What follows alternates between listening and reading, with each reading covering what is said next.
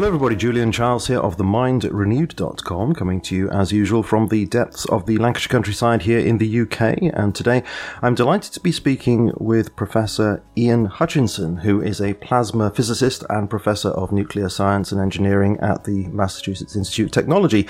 He was born in England, educated at Cambridge University, and received his doctorate from Australian National University. His research group explores the confinement of plasma's hotter-than-the-sun centre aimed at producing practical energy from nuclear fusion reactions, the energy source of the stars. A frequent Veritas Forum presenter, Ian has written and spoken widely on the relationship between science and Christianity.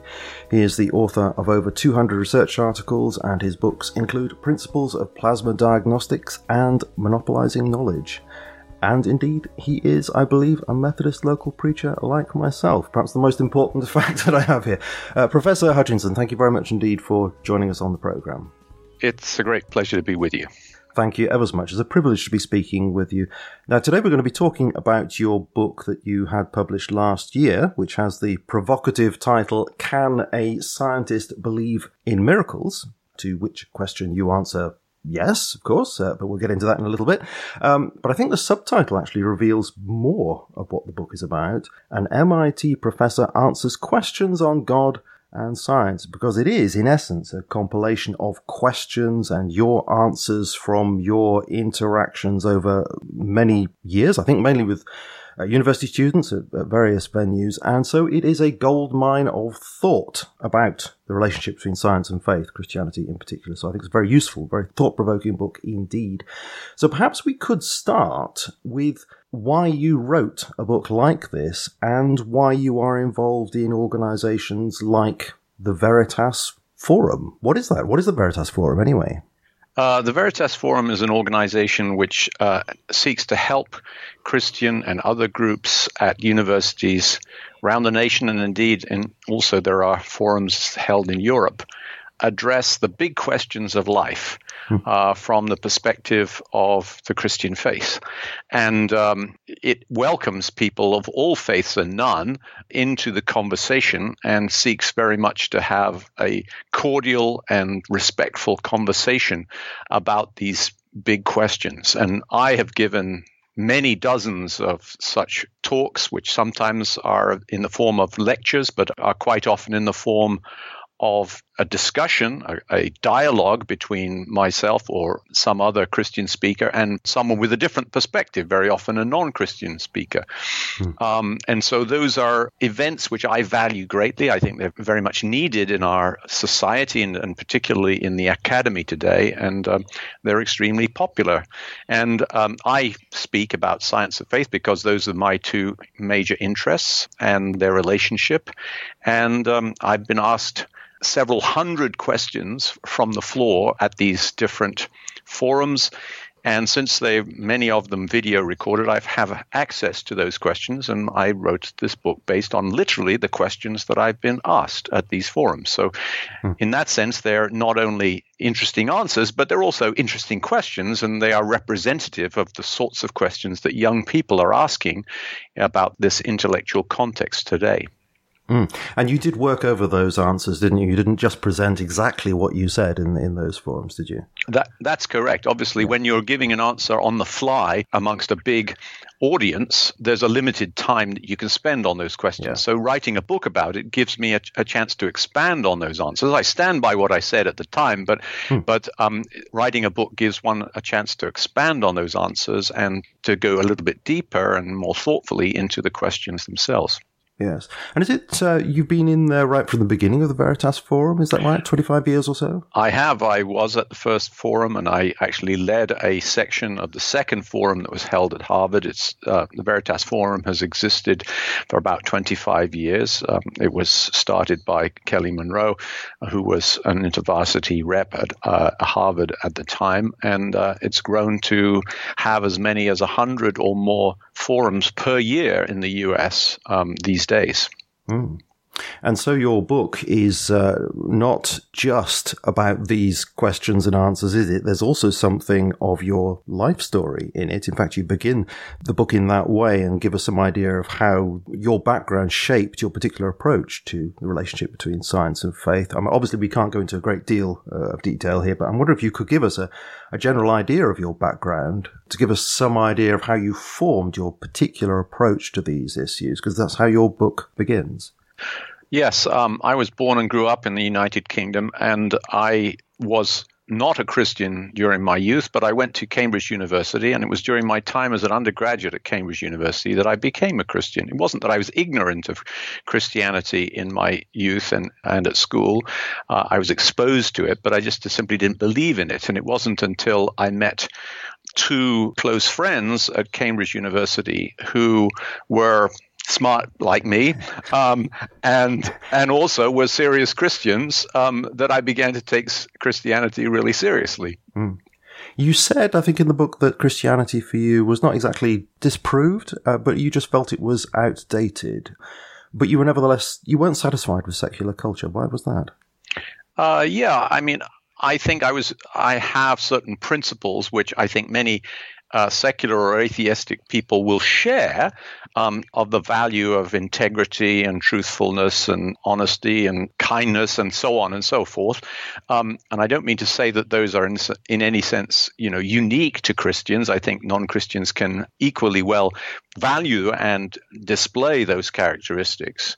But I found that in my experience, Christians represented and sustained and valued those characteristics very highly. And I began to realize that there wasn't actually any logical reason to value those characteristics that was transcendent unless one had some religious faith. So that was an important aspect of the development of my ideas. Yeah. But broadly speaking, from the point of view of a person, at Cambridge University, I was at King's College, I became aware of the enormous inheritance that our culture has from Christianity, something which we should value strongly. And I began to realize that far from the secular story that somehow religion poisons everything, it's quite the contrary. Actually, religion sustains our society and our culture in a very important way. And so that's one of the reasons I began to take it seriously. But in the end, for me, the question was, is it true or not? Not just is it valuable?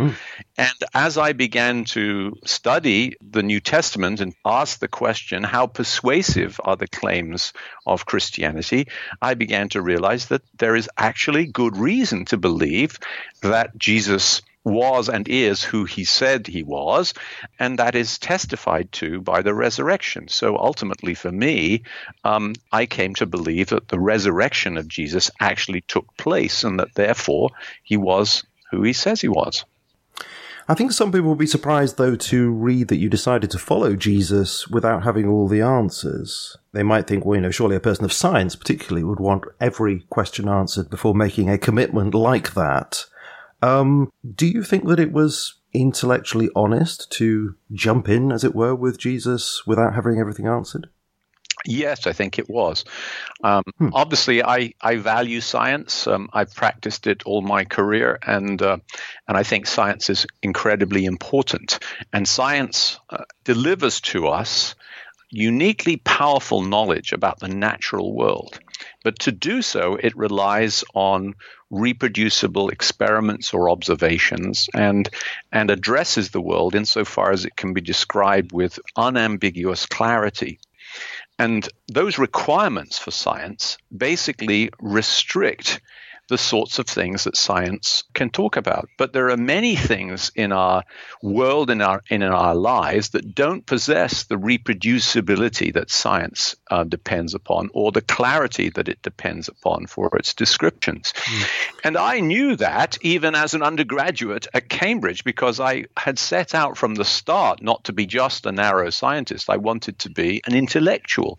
And so I had read widely in philosophy and in other things. I don't mean this to be boasting, but you're asking me about whether I was intellectually justified Yes. in my step. I didn't think that science discovered or proved that Christianity was true, but I was perfectly comfortable accepting that there are lots of things in our lives that we accept, even though they're not scientifically demonstratable. So that's, I think, in a certain sense, the answer to this question: was it intellectually acceptable? I think there are other ways, there are other forms of evidence that we naturally take notice of when we're deciding these kinds of questions. And ultimately, there is, I think, in any religious commitment, a step of faith that needs to be taken. But that faith doesn't have to be blind, and rarely is. And certainly Christianity doesn't call us to believe things that are obviously false or believe things that for which there is no evidence. It simply says we should take the evidence we have and we should live in accordance with it. And that's certainly what I have been trying to do as a Christian in the many decades since. And the fact that you are open to other forms of knowledge other than specifically scientific knowledge, so for example, historical knowledge, does that explain why you are particularly open to, say, the historical evidence for the historical argument for the resurrection of Jesus? That does seem to be something quite central to your faith. Yeah, I mean, I think people come to faith in Christ for various different reasons. Ultimately, I would say the historical evidence for the truthfulness of the New Testament and for the person of Jesus was persuasive to me. I also found Jesus' teachings naturally, or maybe not so naturally these days, but I did find them attractive.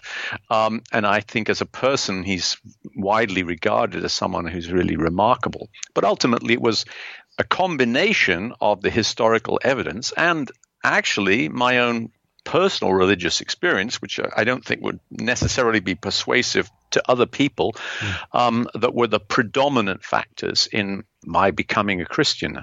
I think there are actually other reasons to believe in God that can be put forward. And in my book, I talk about 5 different types of reasons one might have to believe in God, which include arguments, philosophical arguments, evidence, the kind of historical evidence that we're talking about, individual experience, the sense that Christianity, or theism at any rate, has a sense of ordering the world. And ultimately, there are also reasons that are based just on utility, that it's actually good for you to believe in God.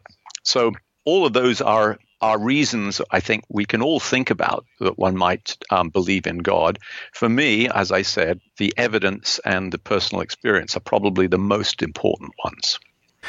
Okay, well, as I say, your book does cover a tremendous amount of ground. It has 13 chapters on all kinds of issues to do with science and faith. Obviously, as I've said before, time is limited here, so I have to select various things to discuss. And I want to make it clear that I'm going to be playing devil's advocate quite a lot of the time during the rest of this interview. I said this to you before the interview, so it's not a surprise to you. Okay. I'm going to be asking questions, as it were, in the spirit, I hope, of some of the original questioners. That's fine. So I'd like to start with perhaps the most fundamental question. We're discussing the relationship between science and faith, so we need to know what those terms mean. What do you mean by science, and what do you mean by faith?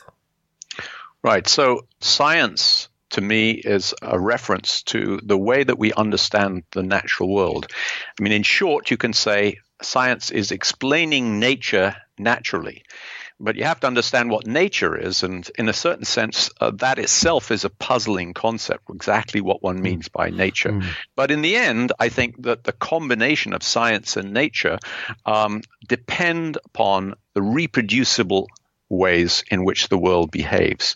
And so if science is really the study of how the world behaves insofar as it is reproducible, that is my understanding of it. Of course, there were once upon a time a much broader way of interpreting the word science.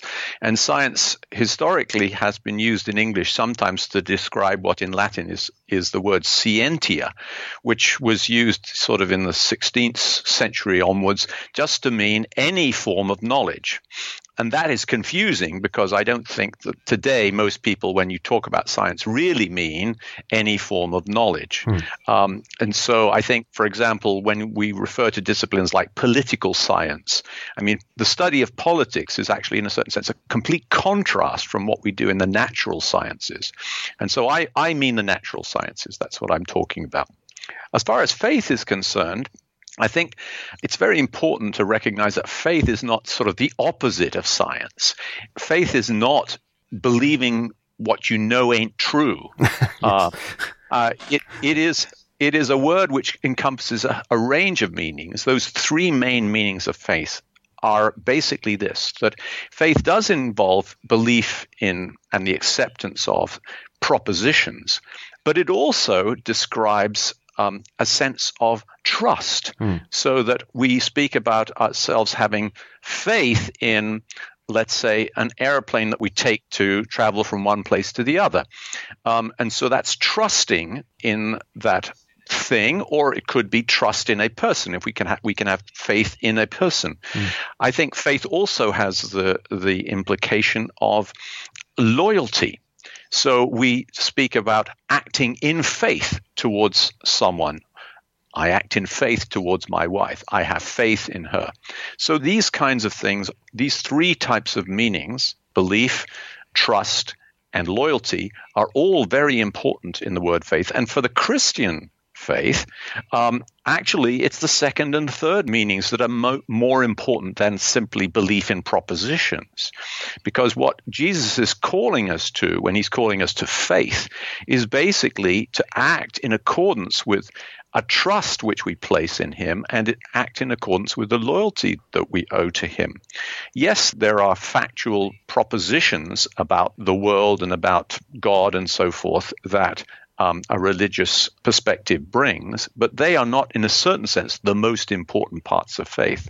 So when we're offered sometimes the contrast between taking a faith view or an evidence-based view, that is, to me, a completely false contrast. Faith is based on evidence. We come to believe in propositions because there's evidence for them. We come to believe and trust in people and things because there's evidence for it. And I think that's just as true in the Christian faith as it is in any other secular or other use of faith, the word faith. But isn't much of that evidence filtered through authority and the authority of the church? For example, a lot of people would say religion is all about stale authority, whereas science, of course, is free to follow the truth wherever it leads. It's open inquiry. It doesn't deal in dogma and tradition, but tradition and dogma is all bound up with Christian faith, isn't it? However much one might say there's evidence there, how can you get at the evidence? Well, the evidence that supports scientific claims and the evidence that supports religious claims is of a different character. That's the distinction between science and non-science in our academic disciplines. Science depends on reproducible experiments or observations. But I think the contrast that you've just offered me is not something that I would accept. I don't think it's true that there are no authorities in science. I think there are authorities in science. Even though, the motto of the Royal Society of London is nullius in verba, which means on nobody's word, which is in a certain sense a repudiation of authorities. In fact, the irony is that the Royal Society is in Britain the place you go to look for if you want an authoritative answer to scientific questions. So actually there are authorities in science, and the way that theories, for example, become authoritative is by being proven out in practice through reproducible experiments and observations and so forth. And there are also personal authorities in science, people who are experts, whose word we accept. So it's actually not the case for the average person that they accept religion on the basis of the personal authority of their preachers or religious authorities, but they discover science for themselves. That isn't what actually happens. They accept both of them on the basis of authority. So authority actually has a role to play in science as well as in religion. So if something is a well-established theory of science, such as, for example, Maxwell's equations, which is my common stock in trade as a scientist, and somebody denies that Maxwell's equations hold, I don't usually spend a great deal of time worrying about that person's writings or work, because I know that there's an enormous amount of evidence which supports the fact that Maxwell's equations in the right context do apply. And in the same way, I think, when we're talking about, let's say, the Christian faith, when there are well-established doctrines or expectations of the Christian faith, if someone comes out with theories or pronouncements that are in contradiction of those, then they have to tackle the fact that there's an enormous amount of background experience and authority. And so it wouldn't be so unreasonable for a person to say, well, that doesn't sound like it's consistent with historic Christianity. So I think dogma and authority are bugbears for many people today, because we have a more individualistic view of the way the world works. But I don't think that religion is uniquely authoritative in comparison with science. You say in the book that polls, this is in the US, suggest that science and engineering graduates are pretty much just as likely to believe in God as to disbelieve in God. But the membership of the US National Academy of Science has only something like 7% of its membership believing in God. Does that perhaps imply something like the better you are as a scientist, the less likely you are to believe in God, in a supernatural being? Well, that's certainly the conclusion that the skeptic would like to come to. I don't actually think that it's supported by the statistics. I mean, your statistics are approximately right. Just to give you a bit more background on that, polls seem to indicate that something like 50% of the university and college faculty in the US say that they believe in God. That is smaller than the population as a whole, but not that much smaller. And so it's actually not the case that being an intellectual prevents you from being a person of religious faith. And it's actually not the case that being a scientist makes you less likely to believe in God than being a non-scientist, because amongst those university populations, the people who are least likely to declare their belief in God are not the scientists. They're the sociologists. And people in the humanities tend to believe less than people in engineering and in the sciences. But this observation, which comes from a poll that was done round about the year 2000 of scientists in the National Academies of Science, does reveal that the National Academy of Science is remarkably secular by comparison with the rest of scientists generally in the US or universities. And this is part of a trend which is also observed, which is that elite institutions, elite academic institutions, tend to have less representation in terms of people who declare that they believe in God. It's purely speculative to suppose that that's an indication that if you're smart, you don't believe in God. I think that there are plenty of other possible interpretations of this, all of which are speculative. But you could, for example, say that people become members of this highly elite National Academy of Science by, devoting enormous amounts of their energy to their science, being completely committed to that and having little time for consideration of other things, including religion. I mean, that's one reason why it might be. The other thing is these societies are self-selecting. So it probably says much more about the National Academies of Science attitude towards religion and how its elections promulgate its own principles than it does about intelligence per se. Yes, that certainly makes sense. However, what would your reaction be to various of these sociological research papers that come out from time to time that sort of purport to show that religious belief correlates with lower IQ? Presumably you've come across those. I am not aware of specific studies that would prove that, but if it's the case, then I would say this. When Jesus walked this earth, the people who accepted him most readily were the plain-spoken, the poor, the downtrodden. And Jesus himself was critical of those who were of very often of high standing in society, indeed of high standing within the religion of his day. So it doesn't actually all that much surprise me if Christianity appeals to people who are in a certain sense the poor as opposed to the rich and powerful and smart and so forth. But I would say my experience is that I've known through my life enormous numbers of people who are really smart, and I have no basis for believing that Christians among them were any less smart than the others. In fact, I think most, even secularists, will testify to the fact that for people like me or other people in the academy, their Christian faith doesn't make them lousy scientists. Yeah, sure. Okay, well, let's talk about the issue that prompts the title of your book, Can a Scientist Believe in Miracles? Now, many obviously would say, no, of course not. A miracle is a violation, perhaps, a suspension of the laws of nature, something like that. Primitive, uncritical people might believe that kind of thing, but scientists can't accept that. Natural law is central to science and it is inviolable. But you in the book say otherwise. Can you explain how you arrive at that? Well, first of all of the evidence would tend to prove that my answer, can a scientist believe in miracles, is actually correct. First of all, I believe in miracles and I'm a scientist, so therefore a scientist can believe in miracles. And in a certain sense, that would answer the question. Of course, the question really fundamentally is getting at whether I should believe in miracles or not, okay? But I will say that if you think about the historical scientists, the great scientists of history, the vast majority of those, something between 50 and 60% of those, were actually Christians or people who believed in God. And insofar as they're Christians, that in a certain sense commits them to belief in miracles. After all, the heart of the Christian faith is the proclamation that Jesus died on the cross for our sins and rose on the third day. And that miracle, at the very least, is at the heart of Christianity. And so those large fraction of the historical greats of science who were Christians are examples of people who are scientists believing in miracles.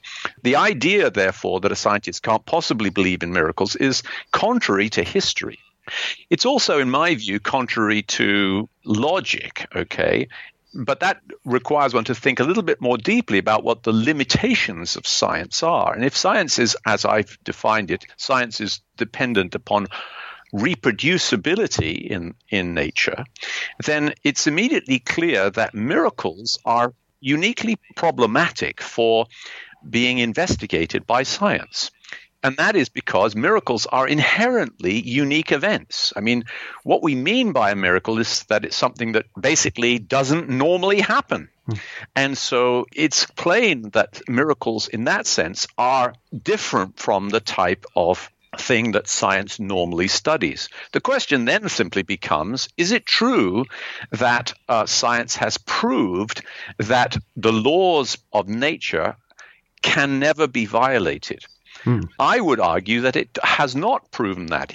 It has proven that the laws of nature, which are the things which govern the reproducible behavior of the world, can be understood and expressed in concise and very often mathematical form, but it doesn't prove that they universally apply. I think they must mostly apply, otherwise science itself wouldn't work. I mean, what science has shown is that the world is remarkably reproducible most of the time, but what it doesn't and can't prove, in my opinion, is that there can never be anything contrary to those laws of nature take place. Would we be right to call them laws in that case? Would they be something more like regularities, the way that God normally behaves, but he's not governed by some sort of mechanistic process that compels him to behave in a law-like fashion? Certainly that's what I would regard as being the Christian view. The Christians think that the world is the way it is because God created it that way, and also that he sustains it in that way. In the Hebrews it says God the Son sustains the universe by his word of power. So it's not, the Christian perspective is not that somehow God has set this mechanical process, this clock-like object going, and occasionally reaches in and tweaks it, and that's what a miracle is. That's not a sound Christian view of what we're talking about. What Christianity says is that God sustains the world in the way that it works, and therefore the laws of nature are our discoveries about God's consistency, his faithfulness, in the way that he sustains the world. And he sustains it with this consistency and faithfulness for his own purposes. But that doesn't mean his hands are tied so that he never can sustain the world in a way that is different from what we discover to be the laws of nature. And so that's why I think it's a consistent Christian position that he can. So we shouldn't really, in a way, be using the word violate. He's not violating anything. There isn't something there that he's meddling with at all. Yes, I would. He's certainly not violating his will. He's sustaining the world perhaps in a different way than he normally sustains it. But I think also it's important to recognize that if we want to understand what a miracle is from the perspective of Christianity, what we should perhaps focus on is what was meant by miracles, for example, in the New Testament. And the New Testament does not at all define miracles as being violations of natural law, because no one thought in terms of natural law in the first century or the first millennium, for that matter. And so it's a modern mistake to define a miracle as in terms of a violation of natural law. There are plenty of biblical miracles which the Bible says have natural explanations, and yet they're still seen as being extraordinary acts of God. So I think when we're approaching New Testament, or for that matter, Old Testament miracle descriptions, we should recognize that what a Christian means by miracle is an extraordinary act of God which might reveal his power, it might be a sign, or it might have other compassionate reasons for its taking place. But whether or not it's a violation of law is not what determines whether it's a miracle. Doesn't it cause a problem in terms of predictability, in that if God can just do anything, then you can't, as a scientist, predict that such and such will be the outcome with a particular theory? God can do anything, so you can't really say what's going to happen in future. Yeah. That's a good point and a good question. I think it's clear that God could not routinely be executing miracles, or miracles could not be happening routinely, because, for one thing, according to my definition, a miracle is an extraordinary, not an ordinary act of God. So unless it's extraordinary, it would not be a miracle. But I think that the world could not be consistent the way science verifies and validates that it actually is, remarkably self-consistent, because of the very widespread applicability of the laws of nature as we understand them. That could not happen if miracles were to a penny, if they were happening all the time. So the question then is, can the occurrence of a single miracle violate the entire structure of science? So some people think that if there was so much as a single violation of any of the laws of nature, that somehow nature would then become inexplicable. Science would be broken and science could not work. I think that's simply not the case, but it's a subtle distinction about what the laws of nature actually are. And so the analogy that I give in my book is, if you think about the surface of a pond or pool or lake, if you have a miracle, you can think of that as a single finger dipping into the lake, and the waves, the perturbations, spread out on the surface of that water and eventually die away. If the laws of nature are like that, insofar as if a violation, if you like, of the normal behavior of the world occurs in a single point, then there's no reason to suppose that that breaks all of the laws of nature. It could be that the laws of nature were different, that the analogy to the surface of a lake is the wrong analogy. If instead it was a glass pane, then a breakage of the pane in one place might cause the whole thing to shatter. And the laws of nature could perhaps have been like that. But if they had, I don't think they would survive. So in actual fact, what we understand from science is that the laws of nature are rather stable. They are not of the shattering type. They're of the gradually spreading out type. And I think that gives us reason to believe that it would not be the case that a single violation, if you like, of what we call the laws of nature would cause them to be something we would have to discard. It simply isn't the case. Could I ask you whether you agree with this, that in making predictions and making statements, such and such is likely to happen, or we believe that such and such will happen, in fact, what we're actually saying is all other things remaining equal. This is an implicit, we don't actually say it, but there is the logical possibility that God could do something different, but that's unlikely, and we have that as a silent clause in our predictions. Yes, I think that's true. I think it's also justifiable that those type of scientific statements simply don't make that clause audible. In other words, the silence of that clause is justifiable because really we know that the world is remarkably reproducible and that the laws of science work extremely well, essentially most of the time. And so it would be boring if we kept saying other things being equal, okay, or unless a miracle happens or something like that. I agree with that, but then there are some times when I think it can get in the way because I'm just thinking of cosmological predictions, for example, of galaxies colliding. And people can say, well, that's going to happen. That's what science says will happen in future. The evidence bears that out. But you Christians say there's going to be the return of Christ, there's going to be the new heavens and the new earth, etc. Those two things seem to be in conflict, unless, of course, you then bring that silent clause into focus and say, but God may do something different. In fact, the science is not wrong, but there is the silent clause there. Yeah, I think that's a fair comment, which I accept. I mean, the return of Christ obviously implies for most of us that business as usual is not going to go on anymore. If science is about business as usual, maybe science will be changed. I don't know that we necessarily have a commitment to that. What Jesus' return on earth might involve is something that the scriptures are far from clear about. And I think that there's a whole host of possible perspectives on what that will mean.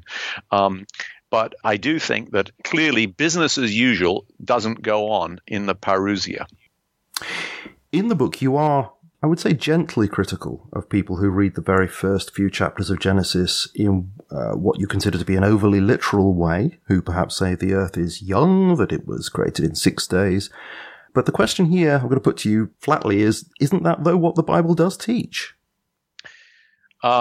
I think it's quite a mistake to think that the first few chapters of Genesis are there to teach us how the earth and the world came into being, other than the emphasis that they came into being because of the act of God.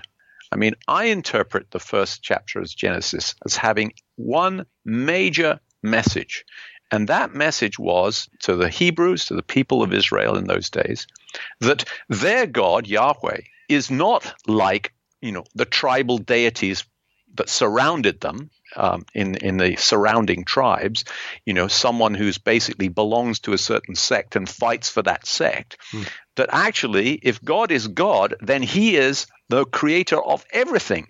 He's not just another entity in a created world. He is the creator. And so the message of Genesis is that God created everything, and that God, if he's God, is the God of all and of God of all peoples. In other words, it's the foundation of monotheism. And that is the message of Genesis. Well, that's what you say. That's how you would interpret it. But what do you do with the way that's dressed up in the narrative? What do you do with the days and the sequence of creation of various creatures and the like? Are you just jettisoning that? No, I'm not jettisoning it. I'm recognizing that all literature, and the Bible has a whole variety of different types of literature, uses language, and that language depends upon metaphor and simile and many other forms of speech that, in a certain sense, are not literal. And so I would also go further than that and say that while the Bible is full of lots of different types of literature, including poetry and songs and history and biography and theology and so on and so forth, one type of literature that is definitely not in the Bible is scientific literature. Because science, as we understand it today, didn't even exist, until the 15th or 16th century. And so it's unwise to go, I would say, to these ancient and very important and authoritative writings and try to understand them as if they were scientific literature.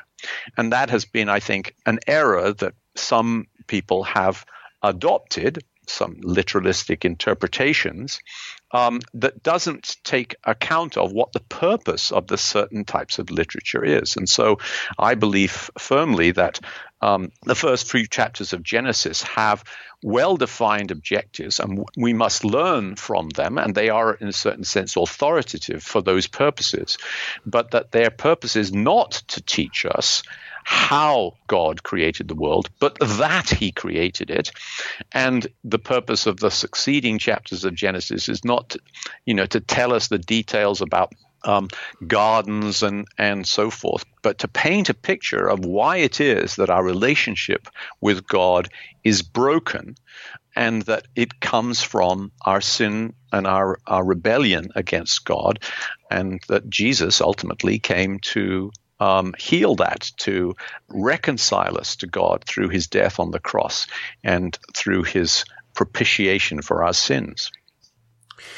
I'd like to ask you a question to do with cosmology, because you do touch on that in the book. You say that Christianity favors the doctrine of creation ex nihilo, and of course the Big Bang cosmology does seem to suggest that that is what is in view there, but you're very cautious about this and warn us against looking at Big Bang cosmology and saying, that shows that Christianity is true. Why are you so cautious about that? Well, I'm cautious about all arguments for design for good reason. In the 19th century, the Christian church put too much, in my opinion, and I think in the opinion of many people, put too much weight on the argument for design as being the intellectual justification for believing in God. And in those days, the argument for design was predominantly an argument about biology. How did they come to be so exquisitely well adapted to their circumstances, and how did they come to be so diverse?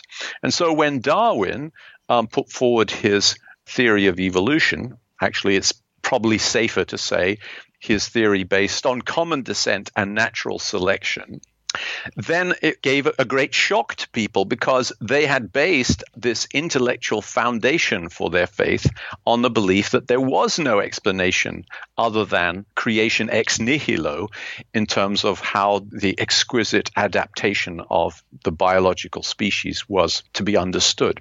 So I think we should take that lesson seriously and recognize that it's a mistake to put too much emphasis on arguments for design as being intellectual justifications for our faith, because science is forever progressing and understanding things in ways that don't necessarily lead to the conclusions that theists might wish them to lead to. However, I will say that on the other side, I think that the cosmological argument, which is another of these philosophical arguments to justify belief in God, which is where did it all come from? How did it begin?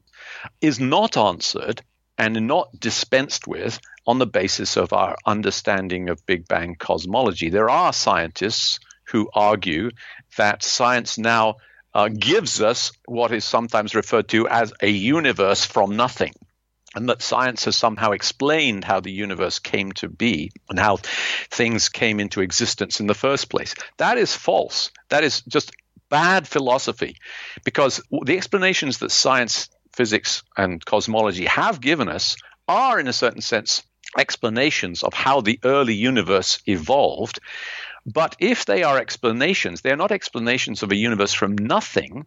They're explanations of a universe from the laws of science, from the laws of physics. The laws of physics aren't nothing. The laws of physics are very specific things, in maybe not material things, but they're very specific things. And so ultimately, the cosmological argument is not answered by saying the universe came into being by quantum fluctuation.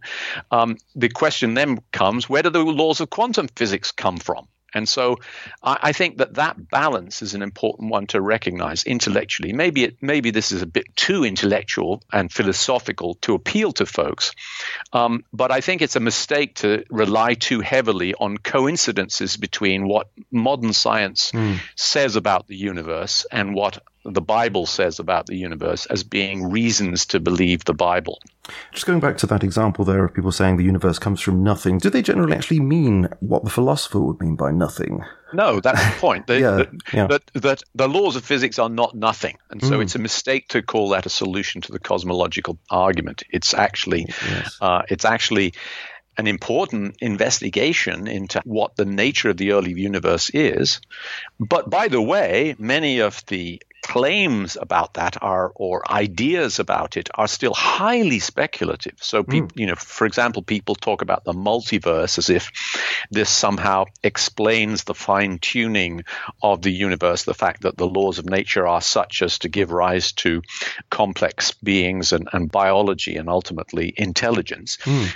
Actually, we don't know whether or not there is in fact a multiverse, and it's highly speculative at this point. And so to regard that as an explanation and as an excuse for fine-tuning is at the moment highly speculative. But I wouldn't make... Isn't it on the same level as God? And you could say, well, God is highly speculative, hypothetical entity, so is the multiverse, and one can choose one side of the equation or the other.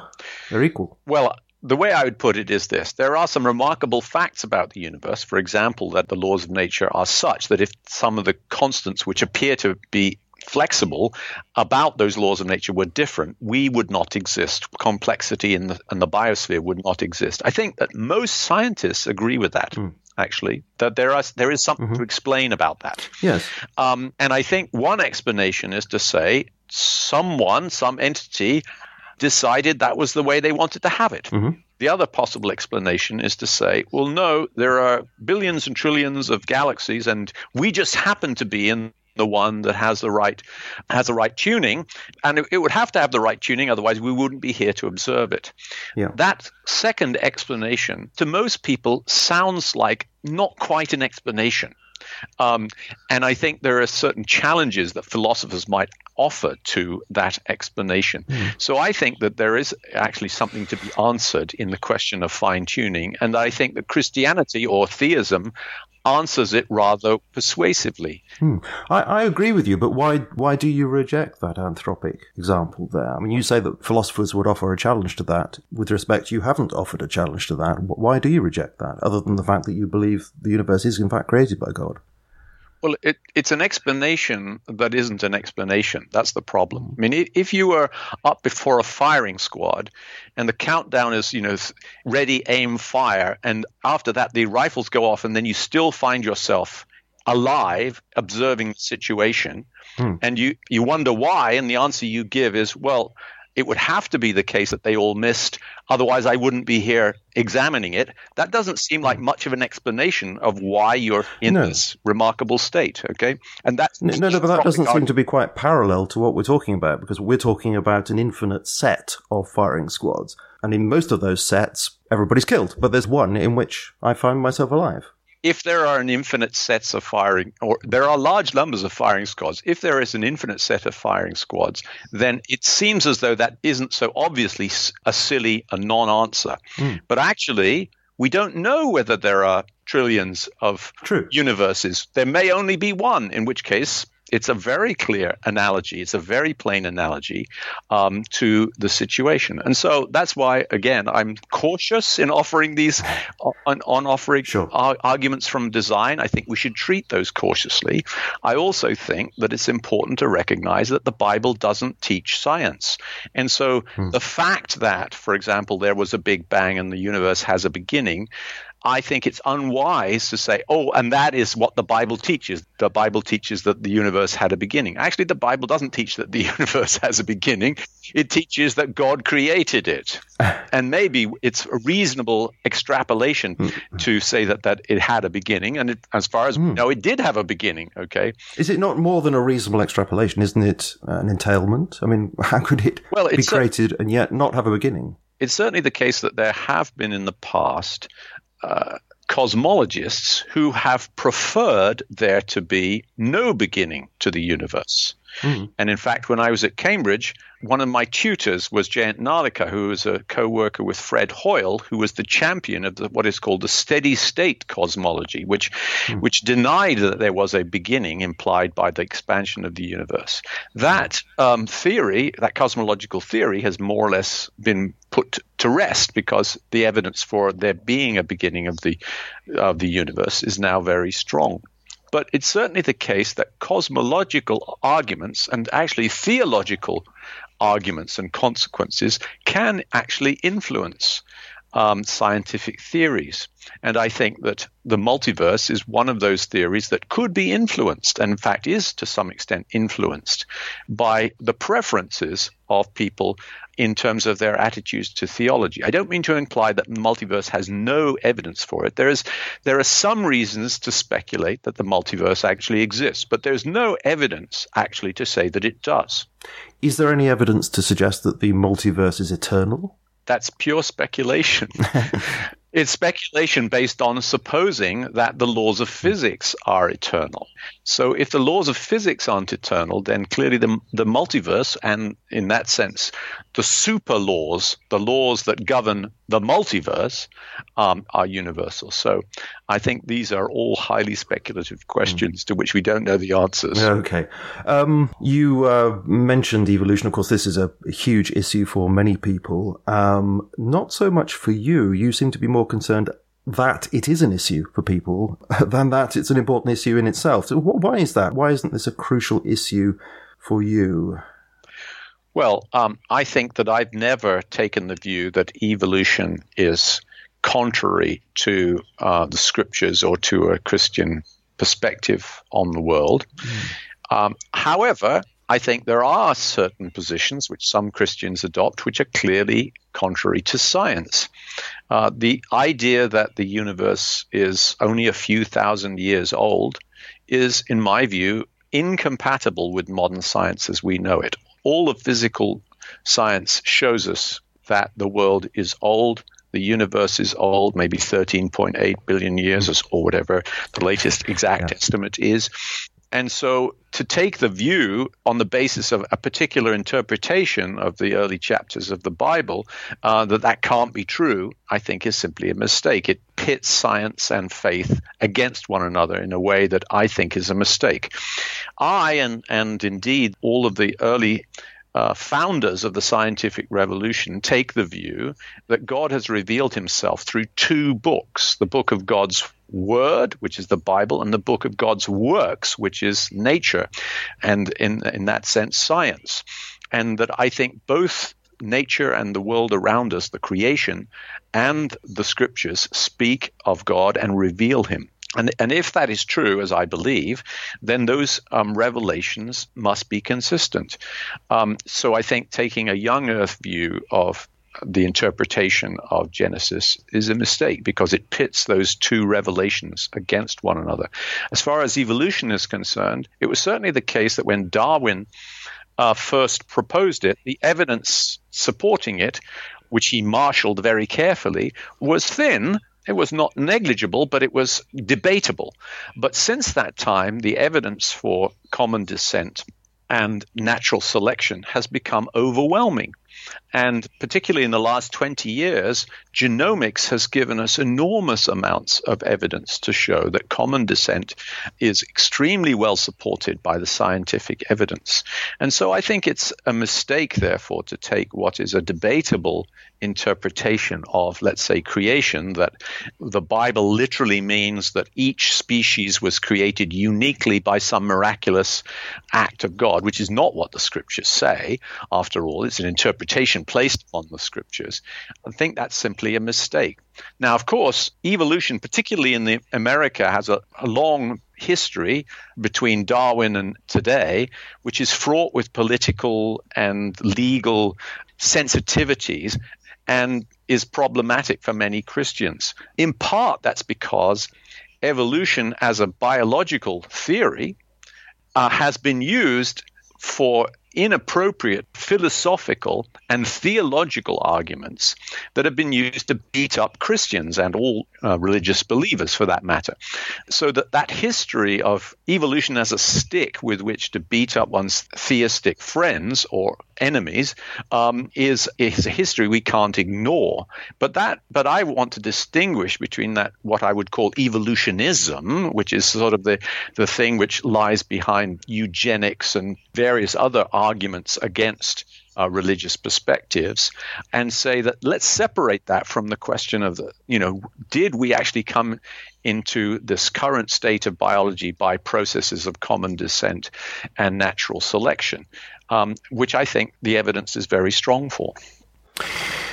But is it a complete explanation? Those in the intelligent design community, by and large, would accept some level of evolution, but they would say, well, okay, there's intelligent input into this system. You also speak against intelligent design in the book. Well, it's not that so much that I speak against it. I just say that I'm unpersuaded by its arguments. Right. So let's distinguish between intelligent design, little I, little d, which is the universal Christian position that God is intelligent, that God in that sense designed the world, and that he created it. I think all Christians basically subscribe to that view. So everybody believes in little I, little d. Capital I, capital D, intelligent design, is a movement that got going in the late 80s, which was an attempt to revive largely the biological argument for design, although it also had another important strand, which was to do with information, and revive that as a theological and philosophical argument to believe in a creator. I would say that I am not persuaded either by the arguments based on information or the arguments based on what is usually called irreducible complexity. I'm not persuaded by either of those arguments intellectually. I just don't think they end up proving what their advocates argue that they do. And I think as an apologetic strategy, an attempt to prove God scientifically is simply a mistake. I think that science is not equipped to prove or disprove God, and therefore to rely on those kinds of arguments is a mistake. Sure, but you can be attracted to arguments like that, but not rely on them. I mean, certainly from my point of view, I am inclined towards intelligent design arguments, but if it turns out that evolution in a strictly Darwinian sense is true, I have no problem with that, and I would be able to mesh that with my Christian faith. Fine. It doesn't hold that kind of weight for me. Well, I think that, of course, Christians give glory to God and thanks to God for the way that the world is constructed, and we believe that God created it. The question ultimately then becomes, how persuasive do non-theistic arguments about the world lead one inexorably to the conclusion that a God exists because we see design around about us? And I think that we need to be more modest in the Christian community about the argument for design. I think the argument for design isn't nothing. It's persuasive to us, but it's not so overwhelming that it can't be gainsaid. And I think that the attempt to produce completely watertight, overwhelming arguments based on design is a reversion to an approach which I think was discredited in the 19th century. And so it's fighting about things which are not so important. And I think there are other ways in which the reality of God and of Christ come to our world and impinge upon individuals that are more important, and that if we get fixated on these kinds of intelligent design arguments, then actually it's a distraction. Well, thank you ever so much indeed, Professor Hutchinson, for speaking with us. Obviously, we could go on talking for a long time because there are a lot of other chapters covering an awful lot more material. It's been a fascinating conversation, a fascinating book. As I said before, Can a Scientist Believe in Miracles? I consider this to be a kind of treasury of thought-provoking answers to loads of questions in this area of science, the fruit of many years thinking about these issues by an eminent scientist who's also a Christian. It's a very valuable resource. I highly recommend the book. As is always the case, not everybody is going to agree with everything that's in it. I have some differences of opinion in one or two places myself, as has been clear from the conversation, but that is not the point.